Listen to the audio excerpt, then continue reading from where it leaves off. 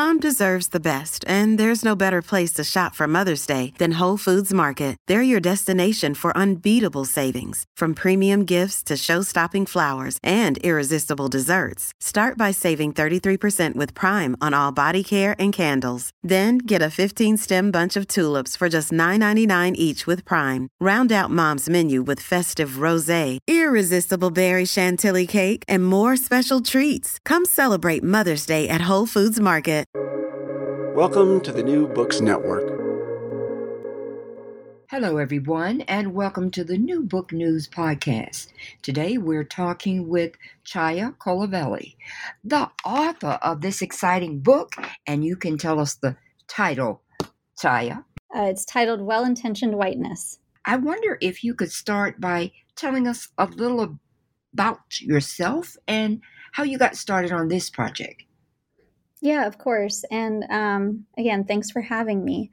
So I'm currently a senior program officer at the Ewing Marion Kauffman Foundation in Kansas City, Missouri. So in my day job, I don't have an academic appointment. But my background is in academia, and the birth of this book was in academia. So I was trained in anthropology, cultural anthropology specifically, and so looking at geographic inequity and whiteness in the U.S. and how that shows up in our cities. And much of the book's origins are really deeply personal. It was born out of my dissertation research. So when I grew up in farming families. I was born and raised in India, in Bangalore, India. And when I moved to the States, the white side of my family, they sold at farmers markets. They grew in their backyard. So folks who really had intimate connections to the land and to food and to seasonality, right? And so I went to college at University of Kansas and was interested in getting linked up into some of those communities since I felt really isolated, from that history that was really important to me. But when I tried to get involved in local food and farming spaces at the college, it felt really isolating as a person of color. The narratives about farming and agriculture felt like they only reflected a really privileged history and not the experience that was familiar to me.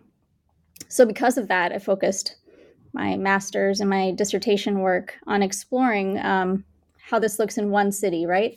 I wondered, if I feel so marginalized within this movement, how do people who are more systemically marginalized feel when presented with white dominant ideology about food and farming in our cities?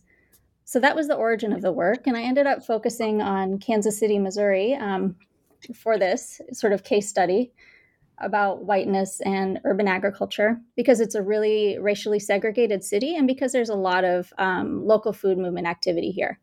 So in that work and in that book, I end up looking at the ideology that promotes the movement and then sort of how it affects different sectors and spaces around urban farming and how folks of color feel within that space.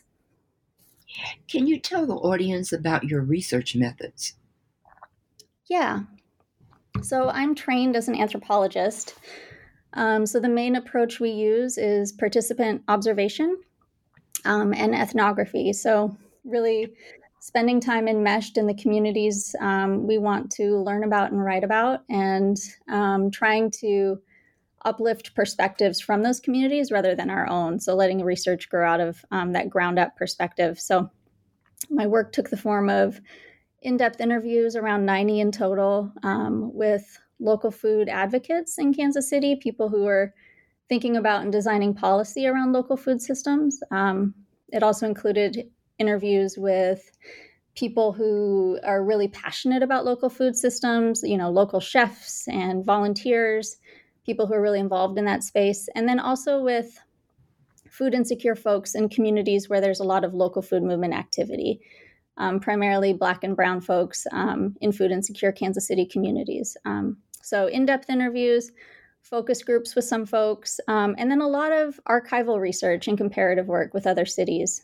So the hope was to get a holistic sense of a moment in time and situate it within history and broader context of other cities that are like Kansas City. You started the book off with a sentence, "Gardeners dread blight."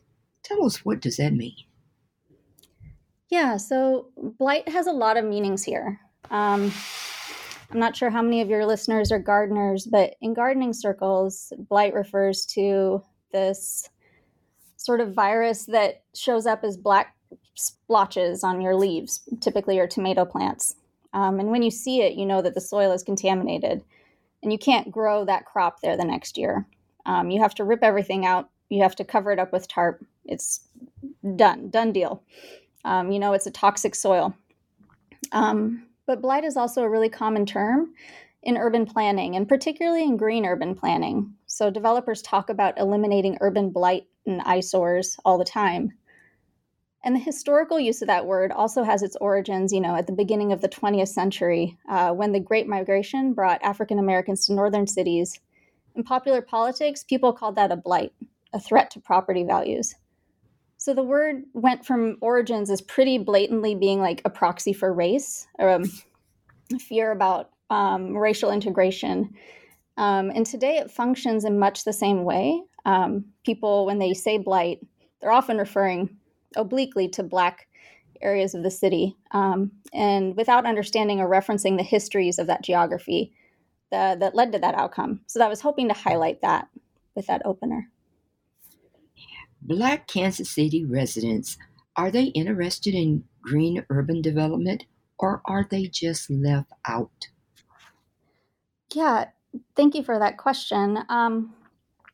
As I mentioned, a big part of my work was taking this historical scope, which I think is really important. And when you take that historical approach, both in Kansas City and I'd imagine elsewhere, you see that the most marginalized individuals have pretty much always been the ones leading in sustainability and local small-scale food production, right? Things that we would call green urban development today. And that's often just out of necessity, right? But in today, our cities, like that can seem flipped because the most marginalized folks, Black residents at the lowest end of the economic spectrum, they're often working multiple jobs. There's less of this sort of homesteading approach. We see that more often in affluent communities. And we see that history sort of erased. And new green projects really only reflect these newer, wider histories. But historically and today, Black Kansas City residents, particularly really impoverished folks in our city, have been incredibly interested in local food, farming, green revitalization, living close to the land. And that just really isn't uplifted in the movement, even though that activity is occurring. Now tell the audience about the urban food projects in Kansas City. Right. So as I mentioned, I picked Kansas City for my research because there's so much urban food work happening in the city. So just to give you a high-level view of that, and this, I'm primarily talking about what was happening at the time of my research, though I think the context is still the same today. So when I started this work in the 2010s, there was way more local food activity in Kansas City than you would expect for a city of this size. We had proliferation of farmers markets, of community gardens, of schoolyard gardens at almost every school in the city, of nonprofits that form urban orchards and places where folks can go pick food, of farm-to-table restaurants, of nonprofits that promote local urban farming within the city and helping folks learn how to run a farm business. And then of farm-to-table restaurants that are interested in buying that produce, farm tours, and all this sort of like activity and excitement around what it might mean to grow food in the city and how that can permeate all sorts of sectors. So not just trying to prop up small business owners, not trying to start local food businesses, but also trying to say, okay, well, here's a way we can feed the poor. Here's the way we can engage kids and get them outside. So urban food projects really proliferating in all these spheres of thinking about how to influence our city, which is what made it really interesting to me to study this project here, where it's a very racially segregated history. And as I mentioned, there's a long history of Black and brown folks leading in this movement as well. You talk about the displacement of communities of color through the green development. Share with the audience what you found. Yeah, a key thing that I find that's consistent with what other researchers have highlighted in other cities is that green urban development spurs gentrification. So meaning that it displaces existing community members who stand to gain the most from proximity to those projects. And I find that happening pretty obviously in Kansas City by looking at housing values and rent in areas where these projects are occurring, and by listening to community stories of neighborhood change. But importantly, I find that that's not a new process. Communities of color have been repeatedly displaced for the creation of green space since Kansas City's inception as a city. And that happened nationally as well. So national level movements, such as one called City Beautiful, they really took off in Kansas City around 1890s or so. And that was the idea that you could promote economic growth in cities through the elimination of urban eyesores, urban blight, and the creation of parks and green space. So many of the parks in Kansas City today, beautiful parks that are sort of beloved and seen as institutions in our city, the creation of those parks involved the displacement and demolition of predominantly Black, low-income communities of color. And that is just not often talked about in our narrative about our parks and green space in the city. And so that leads to a pervasive sense today for communities of color that their city is being built for white residents at the expense of their communities, historically and today. You talk about racial inequalities in the green space. Can you give us a few examples? Yeah, I can share a couple. So at the time, Kansas City was building parks for new white communities, right? So they're displacing and demolishing historically low-income Black communities and then building parks to build up higher property values for white households. They were also installing municipal dumps in historically Black neighborhoods. So Kansas City's Jazz District at 18th and Vine was, at the turn of the 19th century, a really thriving Black community. And at the time that it was thriving, Kansas City was installing dumps there. And we also see that pattern today as well. There's lots written about where corporations decide to place CAFOs, contained animal feeding operations, which is often in historically Black communities. And apart from having aesthetic impacts and impacts on housing values, we know that leads to differentials in quality of life between communities today. So all of that leads to greater heat and exacerbated effects of climate change in communities of color compared to white communities with established tree lines and things like that. So that's just one example of how we see inequities in green space. In Chapter 1, tell us what you found about the history of urban violence in Kansas City. Yeah, in that city, I really wanted to take a deep look and talk about what the history of our city looks like from the perspective of the most marginalized. And from that perspective, continual displacement and violence towards people of color has occurred to increase value for white elites.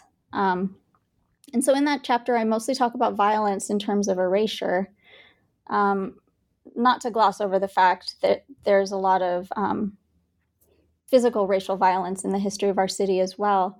But for me, what I wanted to focus on is how violent it can be to erase that story, that history, that presence and space in the city.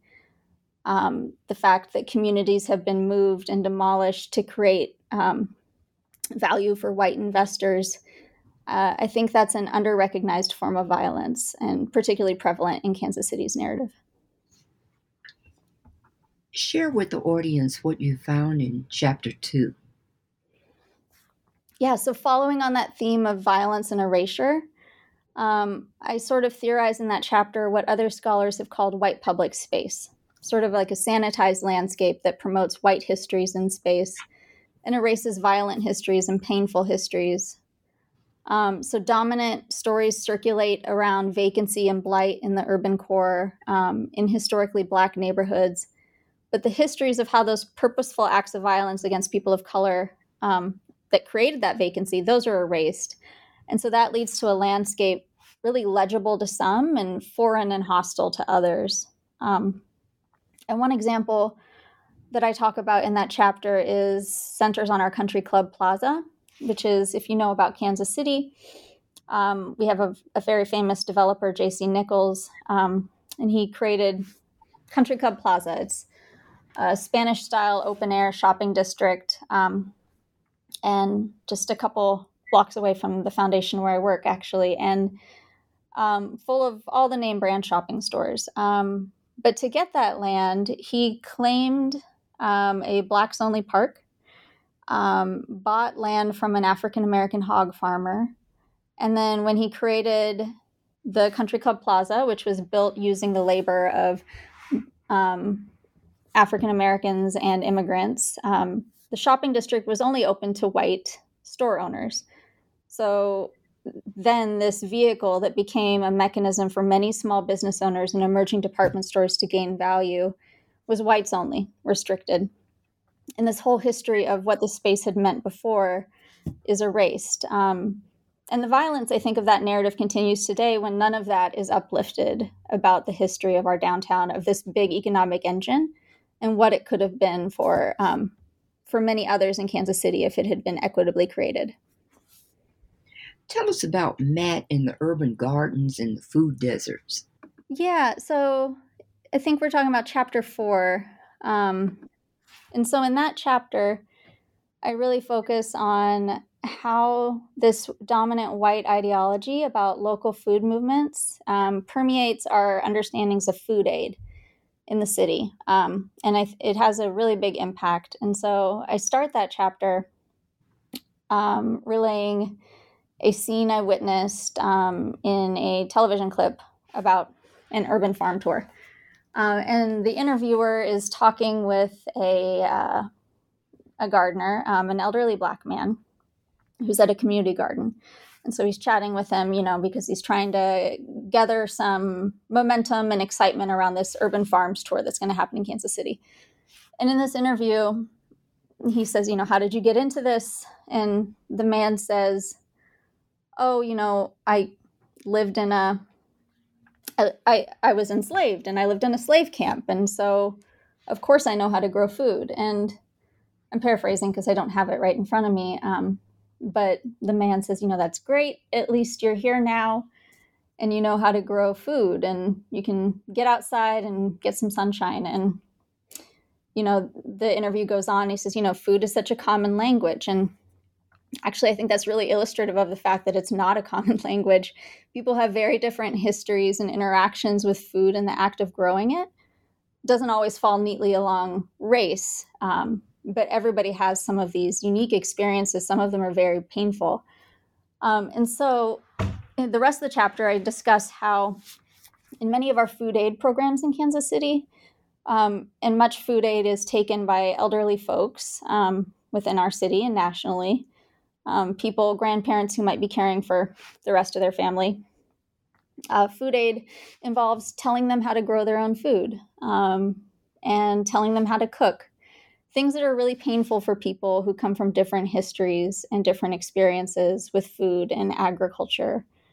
And so digging into some of that, I think, really highlights how difficult it is to roll out an aid program like that when you're only looking at it through a particular racialized history. Now, in chapter 5, you talk about networks. Tell us about the networks in Kansas City. Yeah, in that chapter, I try to think about what it looks like to use urban farming as a small business, that this would be the way you make your income.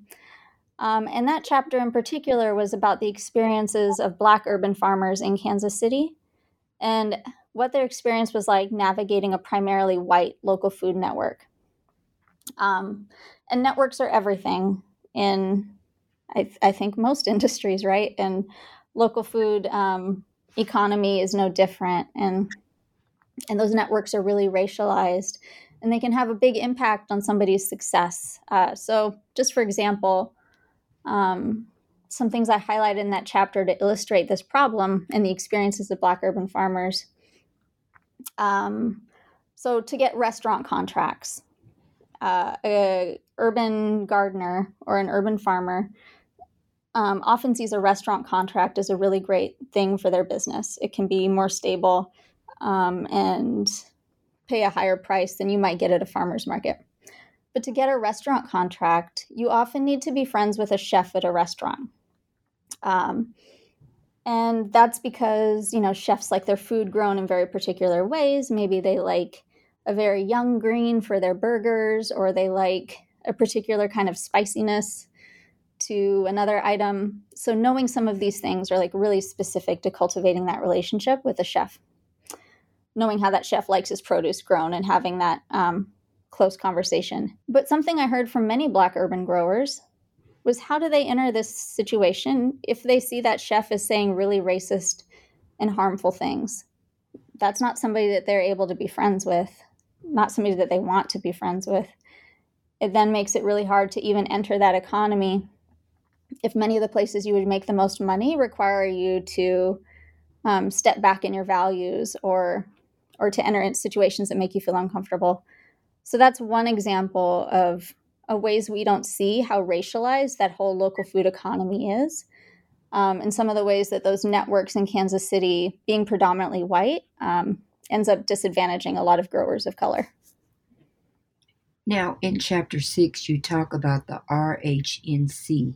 Tell us, what is that and how does it work? Yeah, so that chapter, RHNC, is a made-up acronym. I try to use pseudonyms wherever possible. So I was referring to Rose Hill Neighborhood Council, but again, that's a made-up name for an actual neighborhood council that I worked with during my research. And in that chapter, I'm really documenting, this active neighborhood council. They work to provide community in a very low-income community, right? In a community identified as a food desert. In that community, they work to provide, on-the-ground input into their programming. They run a lot of programs for local benefit. But what I tried to document about them is that, I think like many organizations, they are stuck between the funder and the public interest and community need. And many funders were interested in seeing them start community gardens and farmers markets and encourage local food production.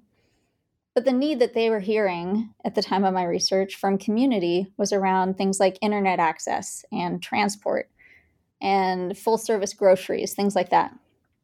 And how they balance that is really tricky, because working on a shoestring budget, you're sort of at the behest of the funders and the funders' interests. And I think it's really indicative of how we put intermediaries like that in a rough place when we impose our desires on communities we don't know anything about.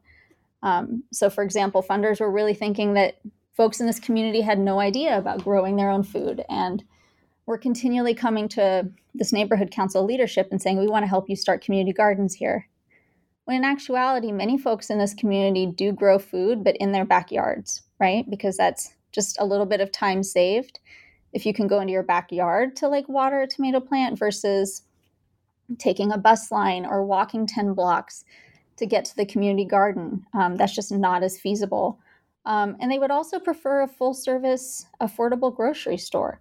And so some of these ideas about like what local food means, filtered through this white dominant history, are just landing in this neighborhood council and making it very difficult for them to navigate and stay true to what the community itself needed. You talk about the vacant lots in Kansas City. What are they doing with those lots? Yeah, that's sort of a through line through the book is, there's a lot of, like many other Rust Belt cities, Kansas City isn't quite Rust Belt, but it shares a lot of similarities. Where land has been really devalued and houses haven't been maintained, there's a lot of vacancy. And that poses a lot of problems, right, for the tax bases of lower income communities, for creating space for crime, and also simply like cities don't like it. That's a lot that they have to mow or maintain or monitor. So it's a problem. But one thing, the through line about vacancy that I try to talk about is how that's viewed by folks with different positionalities within the city. So in Chapter 7, one thing I really dig into was a movement that was happening, in the 2010s in Kansas City, where Black leaders, not necessarily farmers who were interested in farming, but Black leaders who were buying vacant lots to sort of try and flip the script on who is legible in our city. So as speculative developers and upper middle class white folks are buying land, there's an organized movement for Black farmers and Black folks who are learning about farming to buy land as well, particularly areas with, painful or important histories for their communities. So land at 18th and Vine, in particular, and other areas where land has historically been divested from Black folks. So trying to gain that back and using that space to, like I said, begin to be legible on city land. A lot of Black farmers I spoke with were telling me that they were actually growing cotton on their farms just to make folks in the community uncomfortable, to make that history really prevalent in space. So referencing histories of trying to destroy African American people that have land, that was also pretty prominent in my interviews because of how powerful that can be. So for folks claiming vacant lots, claiming space, that was seen as a really powerful movement. Tell us about the future of greening. What do you see? I have a couple thoughts, and one I'll reference sort of what I closed the book with. There was a panel I helped host at the end of my research, alongside a diverse set of farmers and growers in the city. And so we hosted a panel to uplift some of these findings, right? Like, what does vacancy mean to Black farmers, to Latino farmers? How is the history of the city felt differently by different folks? And how do we see our contributions acknowledged or not? So this panel was hosted with the intent of, trying to reach folks maybe working at some of these white dominant institutions in the city, to expose them to a new way of thinking. And it really didn't go well, which I write about in chapter 8. And I think that says a little bit about what it might take to change minds and make sure that the future of our greening efforts in cities is really equitable. So some of the responses, we got during this panel were, what are you talking about? I don't see a white movement in the local food system. I see a diverse movement. And some of those comments, I know other scholars of racism have written about this, comments about diversity, like serve to cover up who actually is receiving resources and support and who holds power. And I think that's where we need to move. We need to move to deeper conversations like that in order to affect lasting change. And so that involves like critically interrogating the way power operates in this movement, making sure we engage across difference much more often, that we're cognizant of whose histories are presented in the policies and the work we're doing, particularly around greening, and that we're making sure that we're widening that table as much as possible for other histories and other narratives. Now, what is the message you would like the reader to leave with once they finish your book? I think I want people to look at their cities and their spaces differently. My entryway into this work was feeling how I felt marginalized in a space and then wondering what were the different experiences of others other than me, and seeing how others who hold much more systemically marginalized positions have experienced this space. And I hope that's something we as a society all get better at doing. Thinking about in our cities and in our social movements, who is visible and who isn't. I hope my readers are curious about why, and they're curious about learning history that may be uncomfortable for them.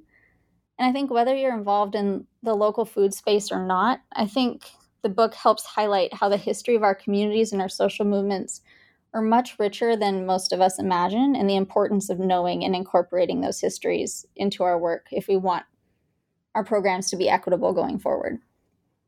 Well, I've taken up enough of your time. Can you tell us the next project you'll be working on? Thank you. I've really appreciated chatting with you. As I said, I'm not in academia right now, so I have much less time for my own writing. But I am pursuing some more deep thinking around how fat phobia and harmful narratives around bodies and health show up in local food spaces. So that might be part of my next work. Sounds like a great plan. Again, thank you so much for being on the podcast. Thank you so much.